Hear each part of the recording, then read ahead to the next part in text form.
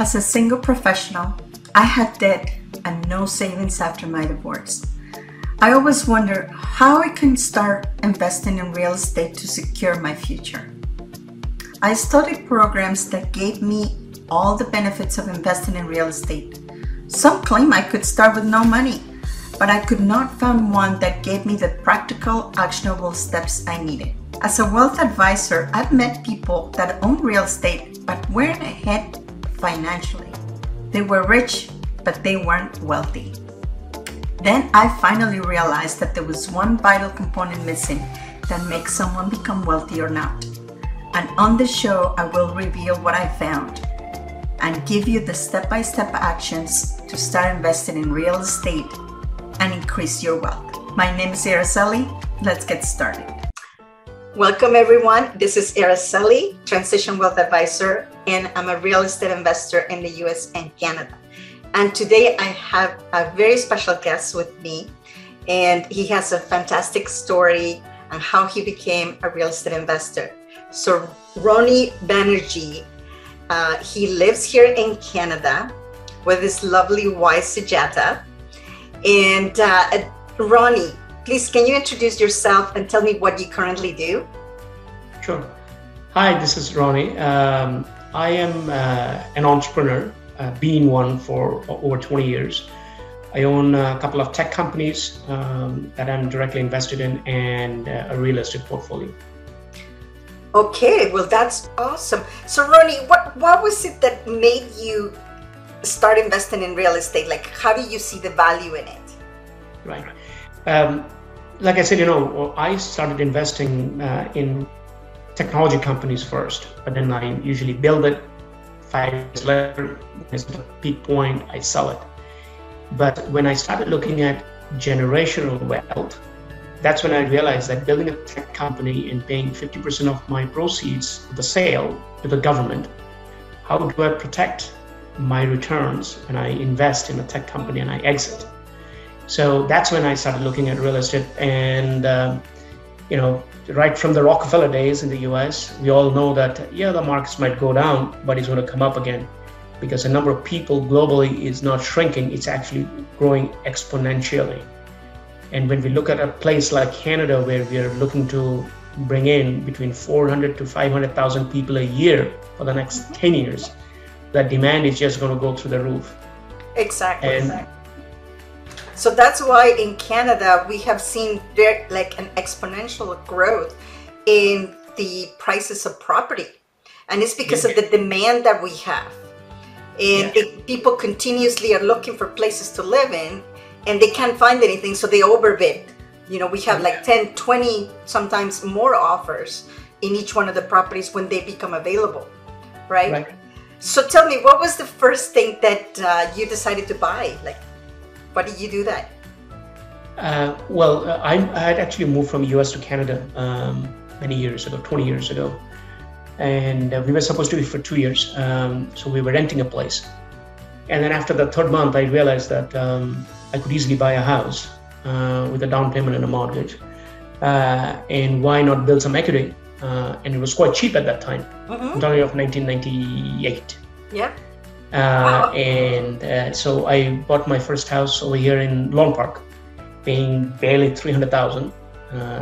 And in today's market, those houses are going for $2.5 million. So that was my first home. But then my first investment was actually, I was having dinner at one of literally my neighbor's house, my next door house. And they were looking to sell, and I suggested to them, I had very little real estate experience at that time. And I suggested that, why don't you sell it to me? You'll save the commission of 5%. Let me buy it. And the house was needed a lot of work. So I bought it. I did ask for forgiveness from my wife afterwards, but she was not too keen. We were planning to move back. Yeah. And that's how I bought my first one. Literally over dinner, my neighbor said, I'm looking to sell the house. I saved them 5%. I got a great deal and then fixed it up and rented it out. And I did move to California for a little bit, so I ended up selling both the houses, actually double my money in a short period of 4 years. Wow, that's amazing. So when you had your first house with very little experience. How do you end up getting all the contractors and getting the repairs done? Do you have any issues? Plenty. I don't think there's very few people that will say that I had an easy time with the contractors, because even after doing this for over 20 years, there is still an issue, and especially nowadays because there's such a shortage of skilled trade people. They will sign a contract with you, they will say, okay, we are going to come, they don't show up. And these are people that I've worked with for over 10 years. So yeah, I hired a general contractor, and he had his team. The house next door, it was a complete rebuild. So 6 months later, when he was over budget, he just decided to abandon and change his number. Yeah. So I learned the hard way that don't give most of the money up front. Do it in stages. Also, what does rough-in means and what does underpinning means. So I learned a lot. And I was hoping that I would learn it the other way, the easy way, but I learned it the hard way. Yeah, I think we all do. Like, we think that it's a little bit easier. And the reason that I put together this podcast is because a lot of people come from different places, and sometimes you have a harder time than others, right? But at some point or another, you still have to deal with contractors, with realtors, and so on. And there is really no easy way to do it until you actually do it. And then you go through the issue, and then you fix it, and then you learn for the next property. Right. And there is really, no matter how many books you read, how many courses you take, until you do it, is that when you're actually learning the skill, right?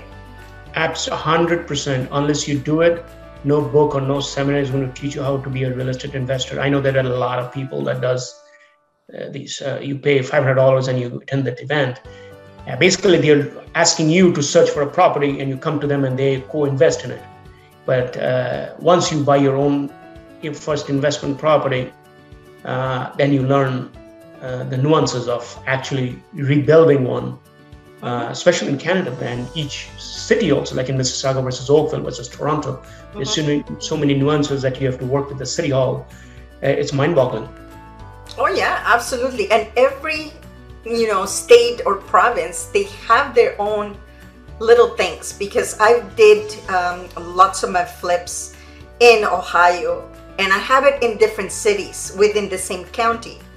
And each one of the cities, they have different requirements. You needed different permits, lots and lots of different things. So that's why, if you're going to be doing a flip or rent a hole, that you can actually take a look at what is required in your own municipality. So that's very, very important. Yeah. So then you said that you were to buy some condos, right? So how has that worked for you? The condos worked out really well. Again, this was by the Mississauga area. We did pre-construction, and you have to just make sure that you buy an assignment, that there's a clause. You pay there are certain builders that waive the fee for assignment. Some people, they charge for it. If they charge for it, you're going to factor it into your profit that you're going to do. Usually, I say in Mississauga, where there's a lot of immigrants that are coming in, they're looking for not a $5 million home or a $3 million home. They're looking for the first condo, which is $600, $700, which is still affordable in today's days for the people that are coming in with some cash, especially from the Middle East. It went actually pretty well. We had 6. We made pretty good money on all 6 of them. We did try to rent one. I decided at that point that I'm not a good landlord. I think I'm a better investor. Because I'm not a good handyman. And that's one thing for anybody that wants to go into real estate investing. If you have a good crew around you, you don't have to be a handyman. Just make sure you surround yourself with some good, trusted contractors. It's like in any business or anything in life, you can't be good in everything. I understand technology, but I really couldn't tell you. I do understand underpinning and all that now, but I won't be able to do it. So that's one thing I decided not to be like a landlord, but more as an investor. So I'm still looking. I still do a couple of assignment condos, but I'm looking more into buying houses now that because the returns are bigger and it's shorter period, because I buy a tear down, I'll build it, or I'll do a reno where I just keep the 2 walls, and it's a quicker return. Like I put a target, and like I said, from a tech background, so I have everything, flow charts and everything. I want to know when it's going to be done. I hold my contractors accountable to it. I work with lawyers for the last 25 years, so I write a pretty good contract, and I hold each other accountable to it. So I focus more on houses and condos. Yeah. So that actually, you hit a couple of points here. First of all is, you got to know yourself. If you're going to start investing, like you said, I don't want to be a landlord, right? But if some people are looking for cash flow, maybe being a landlord would be the best idea. If you're looking for chunks of money in a short period of time, then probably flipping condos or flipping houses would be the best idea. And then the second point that you highlighted, it was that you need to have the team, because you said it perfectly. You cannot know how to do everything. I'm pretty handy, like I can do painting and I can do minor repairs. I can even change a light fixture. But the thing is, it's either you do it yourself, like if you can do everything, but that's going to cost money because you're tidying up your time doing the repair, even though you do it. Sometimes I just say, you know what, I need a contractor to do the entire job just because I don't have the time. Right. Plus, I do it remotely, so I can't be there to fix a wall or to fix anything, right? Even though it's a small job. So that is very important. And if you are not, the only thing that you need to be good at is to select the team, right? To select the people that are actually good at what they do. Right. So how long did it take you to actually create that team that you work with? I'm still creating that team. Because the moment I have somebody, after a couple of projects, they decide they're too busy to come. So you're constantly on your toes. I don't think you ever have a team that is going to be with you for the longest time, unless they're working for you full time, Yep. like Banerjea Homes and all. They have a Exactly, team yeah. that is working for them. But if we are just investors and that we are looking flipping homes, you constantly have to be lookout, ask around, ask your contacts. Somebody knows somebody who is a good plumber. Mm-hmm. I just want to touch one point there, Araceli, that Yep. I want to make sure that people that are listening, I know how to change a light fixture, and I think I can get away with some plumbing work. Mm-hmm. However, I don't do it because in one of the houses, actually, we built a house. We bought a house in Blue in Islington area, and we tore it down and built it, and it was a few $1 million. It was bought by a famous athlete. Mm-hmm. And there was a leak, and his insurance came in and she said, okay, who put this plumbing in? And it was a licensed plumber. So he had insurance, this guy had insurance. Now, if I would have done it, I'm not a licensed plumber. So one has to be very careful, especially if you're going to do flips, or even if you want to rent it out. And if it's something that you could have issues later on, I would strongly recommend to spend that extra few bucks, get a licensed contractor in to do the work, because God forbid something happens, but once out of 10, you got to have a licensed person who is doing the project. Absolutely. And that is another excellent point that you make here, because you can do minor repair. I don't think they'll sue me if I didn't paint properly, right? That's kind of the extent that I do. But anything to do with plumbing and electrical, especially if you have to move locations, sometimes you want to make another bathroom. In one of my houses, I actually had to move the sink just because the kitchen was so old that the design was not, it wasn't practical. So we had to move the sink. So no, I wouldn't do that kind of job, because that takes more of somebody that is experienced, and it could cause a lot of damage. Water and electricity, my goodness, you can damage and just burn the house down, or have a leak that it could damage everything, right? Yeah.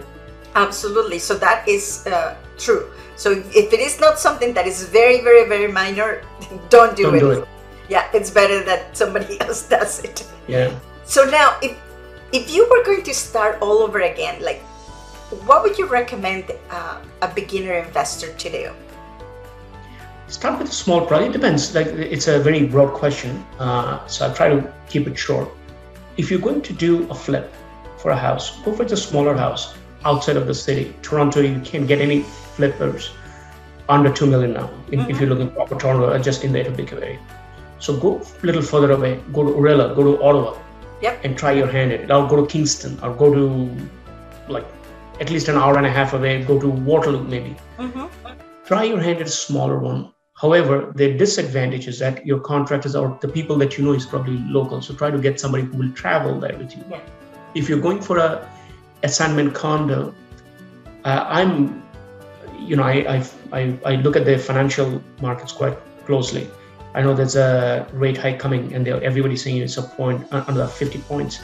And if that happens, a lot of people that have a mortgage of over 1.5 million, they need to find a new job or another job to pay for that increment. So what are they going to do? They are probably going to sell, and they're going to move to a condo or a townhouse, which is slightly cheaper. So then all of a sudden there's a lot of expensive homes. Now, I'm not an expert. I'm not a financial guru. So everybody is saying the markets will crash, the housing market will cool down. It's not happening. If you're starting out in a condo market, look at where a lot of people, the professionals, are going to hang out.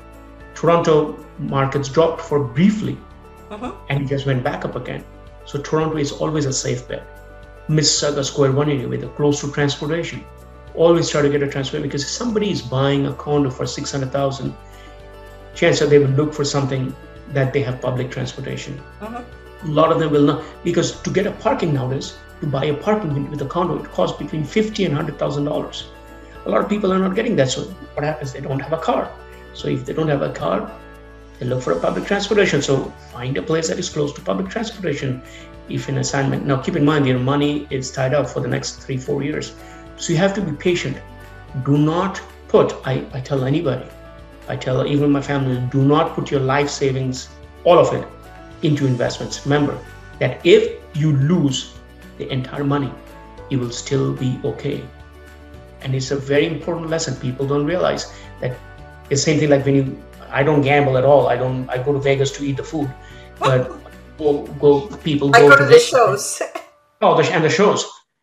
And you take a little bit of money, put it in the poker table, or whichever your fancy is. If you lose, you just walk away. You won't, be starving following day. Same thing like real investment. Do not put all your eggs in one basket. You make an excellent point, and that is one of the things that I always tell people, and when I work with my clients, the very first thing that you need to do is to know your financial position. How much of that money you're going to be putting away towards a property or an investment property.